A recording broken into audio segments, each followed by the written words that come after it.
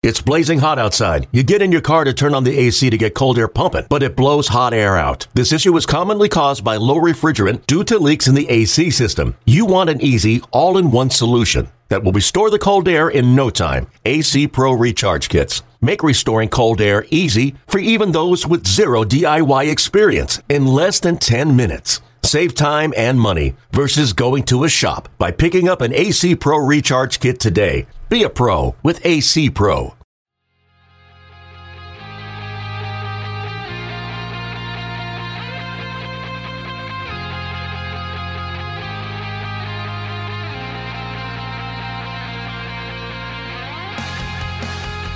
Hello, and welcome to another episode of the Yankees Magazine podcast. We got a full house right now. I am John Schwartz. I'm the deputy editor for Yankees Magazine. Joining me right now, we have our editor-in-chief, Al Sanasiri. Hello. What's up, Al? And over here to my left, we have our executive editor, Nathan Macaborski. Hi, John. Hi, Al. Hello.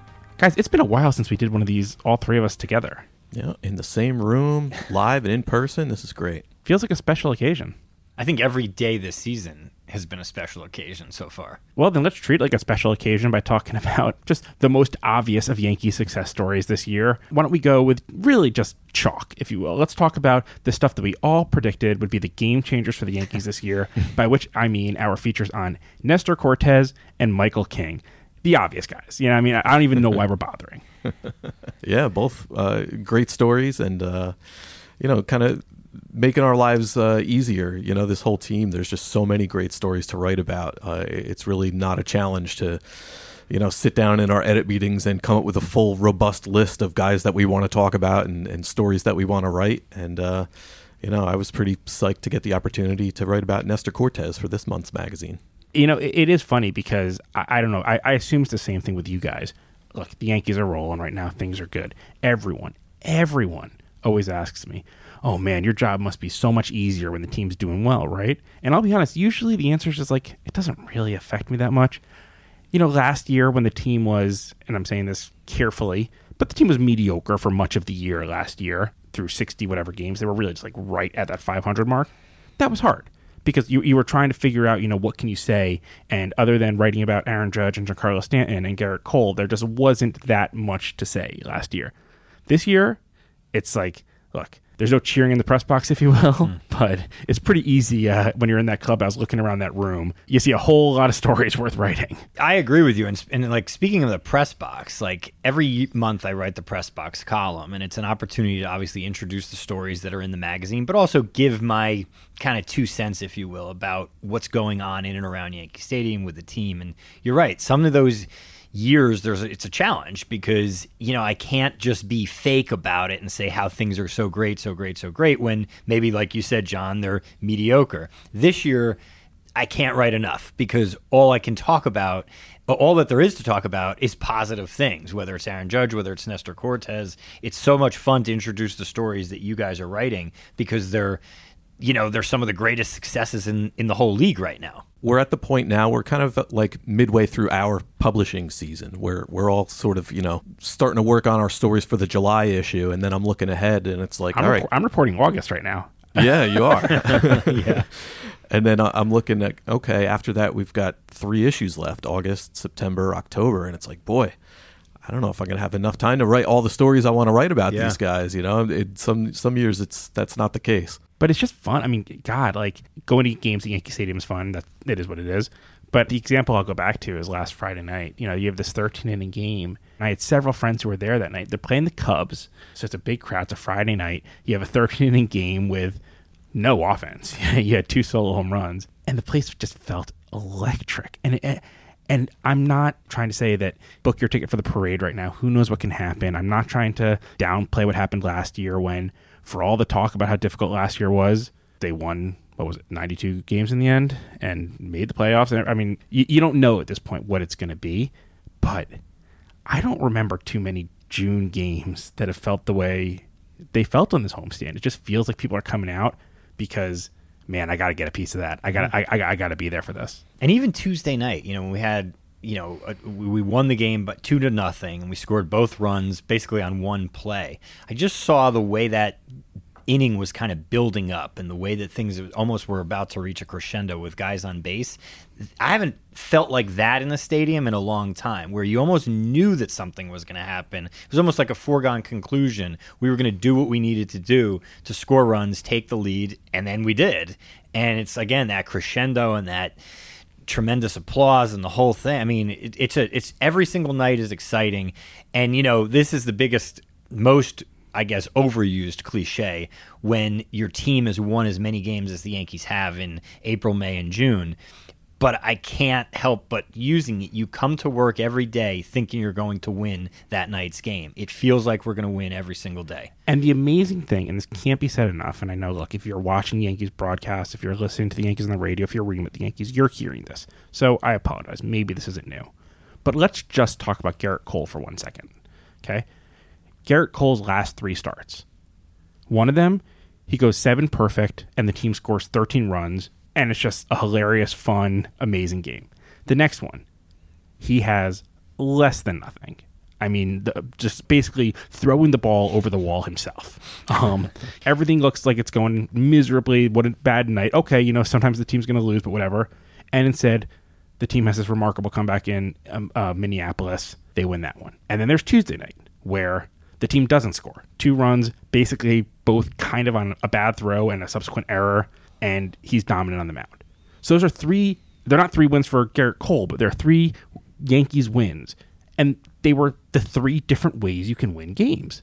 And, you can look at those in the last 3 Gerrit Cole starts. This team is winning in different ways. It is beating you up different ways every night. Joey Gallo hitting 2 home runs, Higashioka hitting 2 home runs, no one safe on the Cubs, and then there's just, okay, we're going to go to 13 innings and win on yet another Jose Trevino miracle, performance. So, again, I'm not like saying something new here necessarily, but it's every night the result is kind of been the same most nights lately, but they're doing it differently, and they're doing it in interesting ways, and they're doing it, again, maybe a 750 winning percentage isn't sustainable, but the way that they are winning, I think, is sustainable by doing it in every different way. Yeah, I mean, it's a different star leading the way every night, and it's just so much fun to watch. It was really tough at the beginning of last year when it felt like they were really only capable of winning one sort of way, where it was like if they hit like 4 home runs, then we'd get a win, and if it didn't, it was tough. And yeah, this year completely different. Back to, I don't know if you want to call it small ball, but being aggressive on the base paths, just putting the pressure on opponents in a lot of different ways and turning those into wins. It's fantastic to see. I think the whole foundation of this team is just so strong. Solid defense. I mean, look at how great defensively they are at shortstop and what an important position that is. And you couldn't say that last year, or catcher, or really any position, it seems like, across the whole field. How about defensive whiz center fielder Aaron Judge? Yeah, it's incredible. And the biggest thing, in my opinion, and I know this is a great segue into Nestor Cortes, but you have 5 starting pitchers who literally are trying, it seems like, and actually achieving this, outdoing each other every single night. And there's very, very few nights where there is that Gerrit Cole type of start where he doesn't have anything. I mean, I can't remember 3 of them.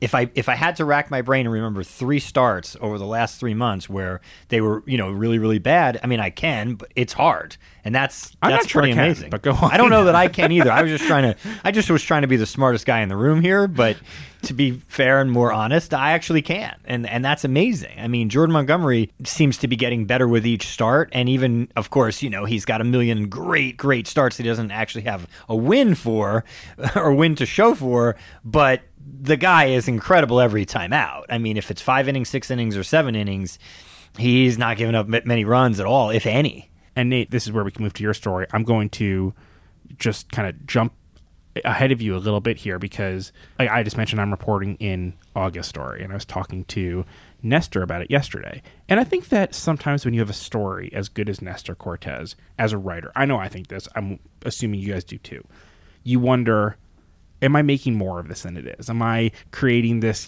fantasy narrative that maybe is a little bit bigger than he might view it? And Instead, I'll get into later what I was talking to him about, but what he said to me, basically his first answer is, look at me. I'm not supposed to be here. Right. And it was like, okay, so it's not just us saying this. Right. But Nate, I mean, that's where we want to start talking about this, because Nestor Cortes, it's easy, I guess, maybe to say he's not supposed to be here, but what I think you do so well in the cover story for our June magazine called Leading Man is you explain he might not look like he's supposed to be here, but Nestor Cortes has done the work to be here. He has, and that's carried him a long way. He's just always had this kind of feeling deep inside him that not only that he could do this, that he could pitch at the big league level, but that he couldn't fail. Like that's not an option, because he doesn't really have anything to fall back on. That's what he told me, and it's just something that it's really awesome to see, sure, because, everybody listening to this is a Yankee fan, and, we want to see the Yankees do well, and it's great to see our pitchers win ball games. But I feel like Nestor's kind of mindset is just something that a lot of different people can relate to. He said something to me that I feel like I've said almost the exact same thing to, on occasion when I speak to, like, college students who want to get into sports journalism. And he said there's guys in college right now who are more dominant than me, who have better stuff than me, but here I am in the big leagues. And why is that? And it's I always carry that same sort of mentality. Every year when we host the NYU graduation here at Yankee Stadium, I think about all the kids across the country who are graduating with degrees in sports journalism and who would love to. They would do my job for free in a heartbeat if they had the opportunity. And I hope our bosses didn't just hear that. We're going to delete this part. And I got to fend those folks off. I help them out when I can, but I don't want them to take my job. So why is it that I'm here? And it's because, you got to really work hard, and there's a lot that goes into it beyond just the results on the pages of a magazine or the results on the mound. There's a lot of behind the scenes stuff that you got to do right as well. And Nestor's just a great story all around. It was so fun he gave me so much time, and was so open and honest and candid. And it's so, you love that as a reporter when you ask a guy a question and you have no idea how he's going to answer it. We spoke for close to half an hour, and there was not one cliche in there. There might have been a couple things that you maybe read elsewhere just as a result of so many people wanting to talk to Nestor and get his story right now. And there's only so many different ways you can answer the same types of questions sometimes. But I just thought it was so refreshing to hear somebody just so honest about his journey, and he's an easy guy to root for. I think when you talk about his journey, too, what's really inspiring about it is it wasn't like a straight line or a straight climb, I guess. There were a lot of peaks and valleys, and, where he was on the team, not on the team, with the Orioles, back here. How did he deal with all, I guess the adversity that goes along with that while still keeping that belief and that feeling of like, I have to make it? I asked him that, and he's always been able to maintain a really positive mindset. Even when he has had those valleys, he's been able to just kind of work through them and trust that if he puts in the work, that eventually he'll find a way out of it.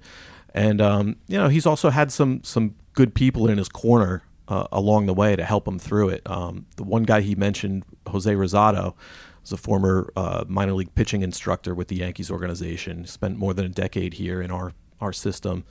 And he worked closely with Nestor throughout his minor league career and was really the guy who kind of put his neck on the line and said to the Yankees, we need to sign this guy. I really believe in him, which is taking a leap. It's a guy who we took in the 36th round back in 2013. And, guy who's undersized compared to most major league pitchers, whose velocity is lower than a lot of major league pitchers. But Jose just saw something in him and got a feeling that, between this kid's heart and his determination and his stuff too. He may not throw 100 miles an hour, but he's able to do a lot of things with the baseball that a lot of pitchers can't do. He really believed in him, and having a guy like that in his corner has been really beneficial for Nestor. I think it's been notable, both in talking to Yankees players this year and talking to Aaron Boone, and in a lot of the things that you have in the story, Nestor is fun and Nestor is quirky, and there's so many ways about the story that's just like, oh, this is just meant for, us to have our day writing about. But whether it's Boone just talking about how athletic he is a couple days before he has that remarkable diving play at first base, or the quotes that you have in your piece from all the pitchers saying, like, I don't know how he balances when he's doing that stuff. How strong must you have to be to balance when you're kind of messing with timing and using different arm angles in some ways and using different, leg kicks, that this isn't just, oh, what a weird little situation. Ha ha ha. They're going to figure it out soon, but let's enjoy it while it lasts. I'm not a pitching scout. I'm not I don't know. I don't know if this is sustainable for a Hall of Fame career or not, like whatever, but it's not just a fluke. And I think that you make that point really clearly, both in terms of talking about who he was coming up in Miami, becoming a high school star, all these different things. And then looking at just the way a Garrett Cole is talking about, like, yeah, man, I couldn't do that. Yeah. I mean, if more people could do it, they would. I mean, who wouldn't love to be able to kind of be three different pitchers in one almost? The way he's able to attack batters with, the drop down sidearm or the, delay in his leg kick, all these different things that he does to disrupt hitters' timing. It's not that easy to do. So many pitchers spend so much time focused on repeatable mechanics. They want to have the same exact wind up, same delivery every time, no matter what pitch they're throwing. And he just kind of throws that convention out the window and does things his own way. And it is really remarkable, but it's also not just smoke and mirrors. I went to Jameson Taillon, who describes himself as a pitching mechanics nerd, and he kind of marvels at the way Nestor's able to kind of keep his mechanics really in line through a lot of his body. His core and his trunk stay really similar, even when he's doing these crazy like drop down sidearm pitches.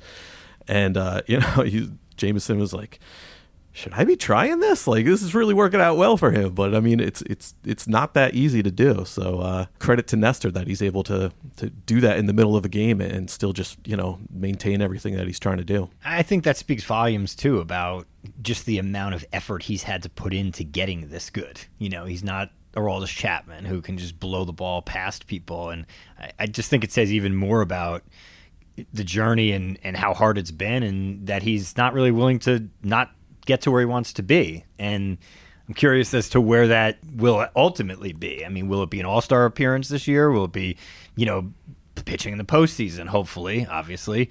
That's what we all hope for, World Series, whatever it ends up being. But just, not to get too far ahead of ourselves, but I think about, Nestor Cortes being an all-star, and it just really makes me happy. That thought makes me very, very happy. Yeah, I certainly make the case for him in there that oh my God. he should definitely be at Dodger Stadium next month. It's funny too. I kind of framed the story around his performance. I guess it was right after Mother's Day when he took a no-hitter into the 8th inning against Texas, and it's just remarkable to me how he just, the command of his pitches has always been his calling card. Like, he's able to just paint the black with an array of cutters and sliders, and it really makes things tough on a batter. So much so that when he decides to just like pump a straight four-seamer right over the heart of the plate at 90 miles an hour, I mean, essentially almost a batting practice type pitch, it's so unexpected that they don't even swing at it half the time. And it just, goes for another strike. And I mean, that day really kind of stood out to me as just symbolic of everything that he's become here over the last year. I mean, really as, one of the best pitchers in the American League.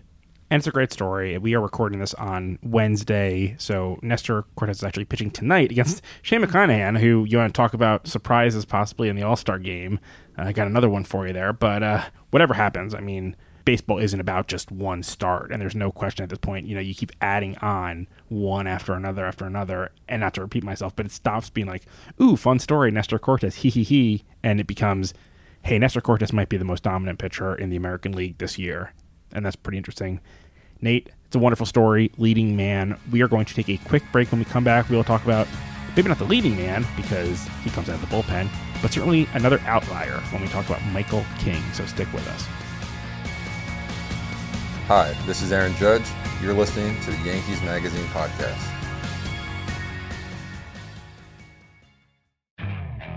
Okay, picture this. It's Friday afternoon when a thought hits you. I can spend another weekend doing the same old whatever, or I can hop into my all-new Hyundai Santa Fe and hit the road. With available H-Track all-wheel drive and 3-row seating, my whole family can head deep into the wild. Conquer the weekend in the all-new Hyundai Santa Fe. Visit HyundaiUSA.com or call 562-314-4603 for more details. Hyundai, there's joy in every journey.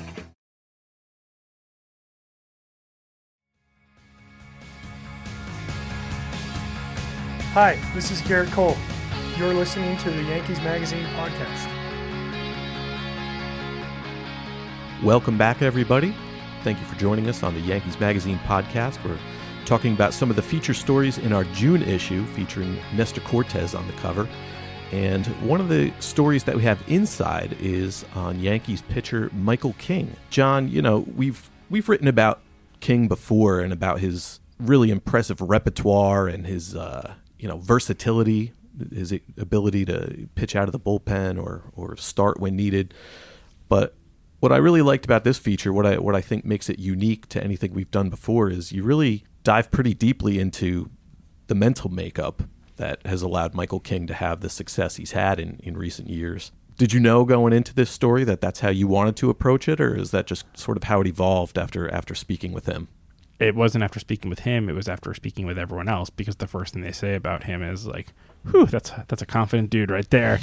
And I ended with this, not started with it, but there's the reality that that's not always something that goes over so well in a baseball clubhouse. And I think it was Lucas Litke who pointed out to me that they could say it because they all do like the guy. And Boone mentioned there are guys who can wear that cockiness endearingly, and that Michael King is one of them.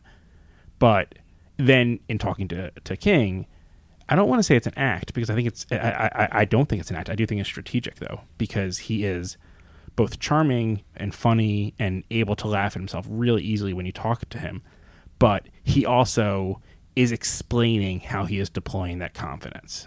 He is explaining how he knows that if he seems like that's going to be harder for the hitters to deal with than if they think that he has any sense of nerves or is trembling in any way on the mound. And he uses that to his advantage. And obviously, along with that, he uses a crazy sweeping breaking ball and just the ability to, get swings and misses better than pretty much anyone in the league right now. I'm curious, he's so confident, whatever adjective you call it, cockiness, confidence, whatever. And he's so good right now. He's so effective. He's getting guys out at such a impressive rate. Was he always this confident? Yeah, I mean, it's a fair question. I don't exactly know the answer, and I tried not to write this is Michael King's upbringing type story. I don't think it's a new thing for him necessarily, and I think that he carries himself in a certain way, and this is something that I found really interesting. And I'm wondering if you guys notice this, agree with it, whatever. But if you would have asked me before I started this story, before I started working on it, how tall Michael King was, I think I would have gone around Nestor, 5'11", whatever. And then you look at it and you're like, oh, he's 6'3"? Wow. That doesn't seem right.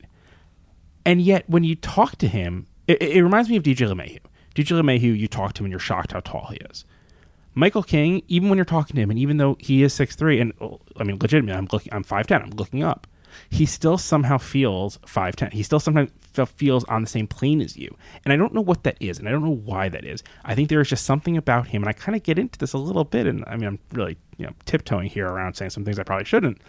But I mean, I got some stuff from Joey Gallo in here. You just get the sense that everybody who goes to bat against Michael King really wants to beat him. There's just something about him that you can tell gets under the skin of hitters. And I think that's part of just why is this guy like this? Why is this guy so dominant? Why is this guy so good?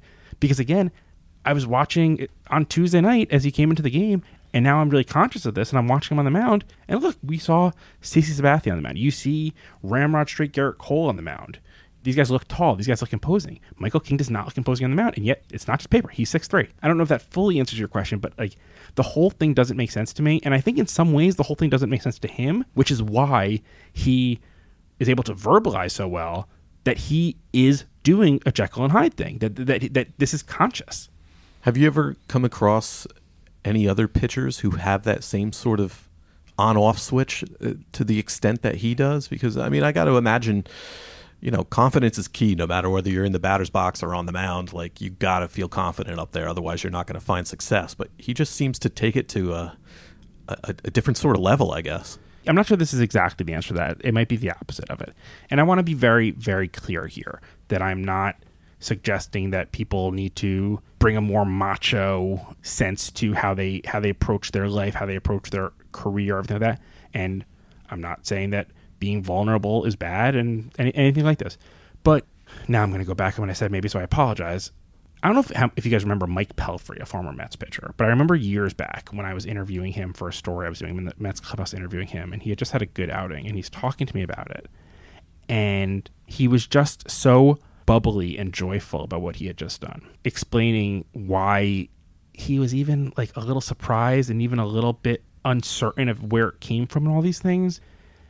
And I'm not going to sit here and say that conversation has anything to do with the fact that Mike Pelfrey, despite being a first-round pick, never amounted to more than a serviceable pitcher for a couple of years. But I also left that conversation feeling like, man, I'm not sure this guy is really a killer on the mound in a sense, and I'm not sure that, I think, God, maybe I was 25, 26 or something at the time. I'm not sure a pitcher should be being that vulnerable to me in that way. So that's not really an answer to your question, but I have seen stuff like that before where you just feel like this guy's doing everything he can. He's doing the best he can, and he'll see what comes today. And with Michael King, whether he's going great or whether he's not, you just get the sense that he is saying, like, I am in control of this moment, and I have you. And you are going to play on my terms, and you might get me, you might not, but I have the ball, I'm standing on the mound, I'm in control. I think there's a real divide between two sets of kind of mentalities, so to speak. One is, and I've seen this more on a macro level. Like, I think about the 2003 ALCS when we went to Game 7 against the Red Sox. The idea, or it felt what it felt like that night was, we're going to go out and kick butt and win. That was this aggressive feeling we had. The following year, when the Red Sox had come back on us, it was more of a feeling of, God, I hope we don't lose this game. And I think what you're talking about is almost a microcosm of that. We think about it so much more in like football, contact sport. You have to have that mentality in football. You have it to be successful. You have to have that I'm stronger, I'm tougher, I'm going to beat this guy into submission kind of feeling, because it's this combat type sport. And you don't think about that as much in baseball, but it's really the same thing. John, it's the same thing in running. Like you have to feel like I can do what it is I can do. I can do it to the best, highest level I can do it. If you don't feel like that and you're worried that you can't, you're probably right to be worried. I love Michael King for being so confident and having that, I'm not just good, I'm going to be great. I'm going to just keep doing this and keep doing it, and that's really cool. And you truly do get the impression Michael King, and this is a big part of the story, he does not care if he is facing some 4A player in any given moment or if he's facing Vladimir Guerrero Jr. Like, he just says, no, game on, man, I want this. I mean, the confidence has certainly helped him reach new heights this year, I would say. But, I mean, when you're talking about actual, stuff and the pitching, what would you kind of, in your estimation, say has been the biggest difference? I mean, this isn't the first time he's been effective on the mound, but, I mean, he's really getting the job done this year. What do you think has been the key there? I mean, one of the big keys is a guy who is in town as we record this, and that's Corey Kluber, who, they mentioned this on Tuesday night a lot in the broadcast, but Michael King is effusive in talking about the things that Kluber did for him in terms of teaching him that Kluber ball and the idea of having a pitch that's not really classifiable, because, and maybe I'm getting a little bit too much into, crafting the story as we discuss this, because Michael King's not classifiable because he is a starter. He has a starter's arsenal. He has 4 pitches, all of which he can control, but he is being deployed by Aaron Boone for 1, 2, or 3 innings at a time. And it's just been incredibly effective. So he has that Kluber ball. He also has, a 2-seamer that is just, I mean, it's cartoonish the way you watch. I think, we're conditioned to think of, wacky 12-6 curveballs as kind of the most fun things to watch. But now, you see some of these videos of two-seamers and you watch the way they move. And beyond the fact that it doesn't seem real how you can make a ball do that, it doesn't seem possible to hit. So if you can locate a pitch that's moving backwards on a hitter and that just is dying on them the way it is, yeah, if you can locate that, you're going to be fine. So what he's done is just maintain all 4 of his pitches. He allows a catcher to call a game, not as though he's a one-inning reliever who's just going to fire 99, 99, 99, 101, 99, but he almost is pitching like he's a starter in relief. So he's showing them everything. You're not used to, a lot of times, this pitcher coming in for the 8th inning who's coming at you with 4 pitches.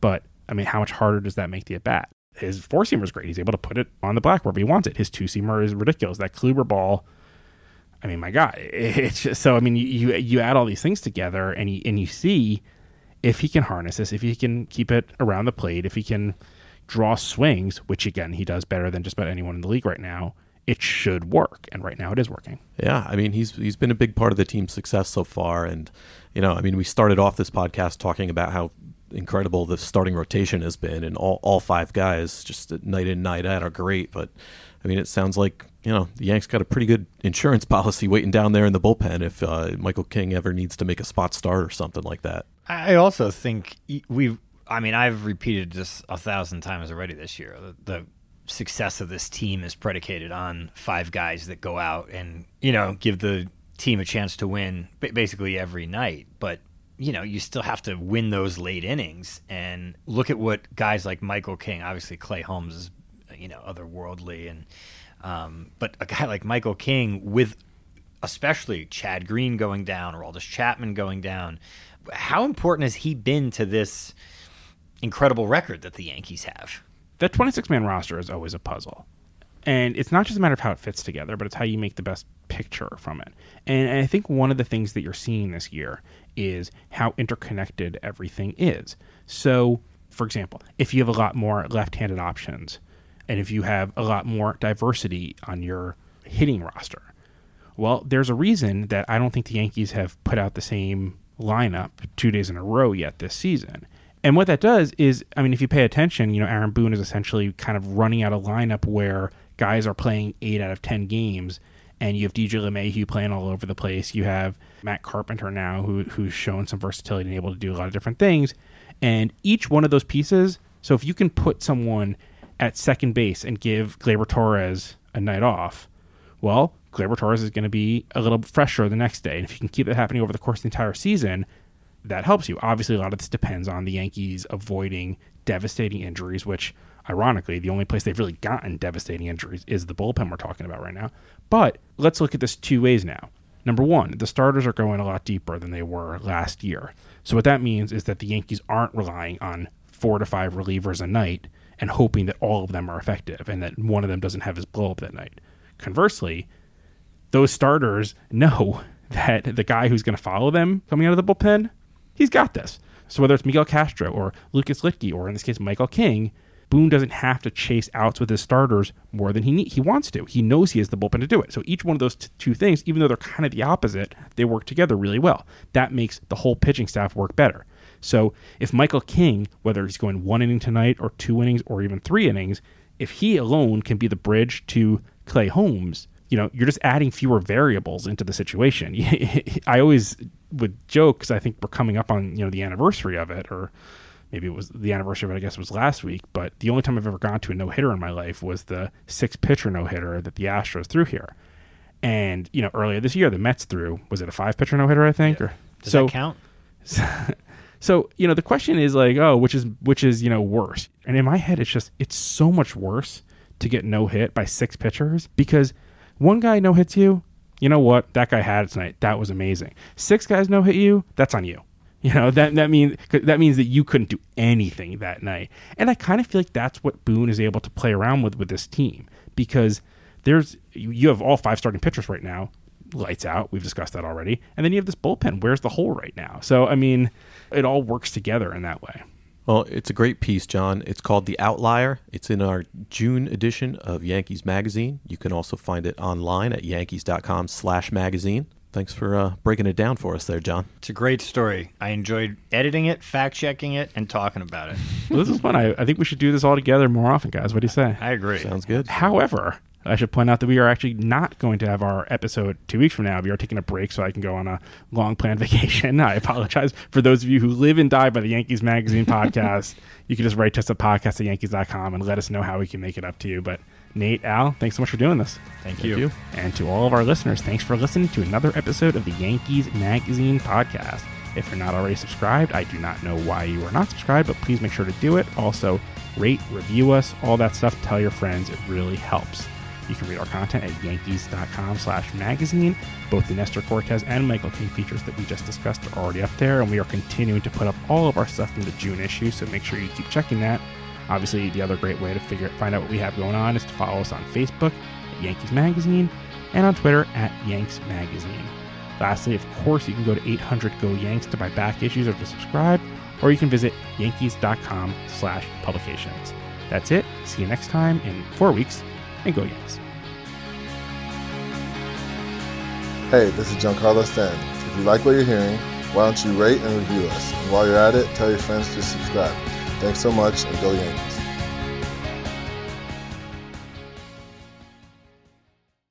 Hey, Rob Bradford here. You guys know I'm always up for a good MVP story, and one of the best stories is Wasabi Technology. Wasabi is the world's hottest cloud storage company, and it's become the go-to provider for professional and collegiate sports teams, including 20 Major League Baseball teams like the Red Sox and NHL teams like the Bruins and Vancouver Canucks. Even the Liverpool Football Club is getting in on the Wasabi action. So, why is Wasabi the MVP? Well, Wasabi was purpose-built to free businesses from skyrocketing storage costs and unpredictable transaction fees that the Amazons of the world are charging. In fact, Wasabi is up to 80% less than those hyperscalers and doesn't charge a cent for businesses to access their data. From Wasabi's AI-enabled intelligent media storage, Wasabi Air, to the industry's only cloud storage service with triple protection against cyber criminals, data deletion, and ransomware, Wasabi's taken the lead in driving innovation in data storage and helping sports teams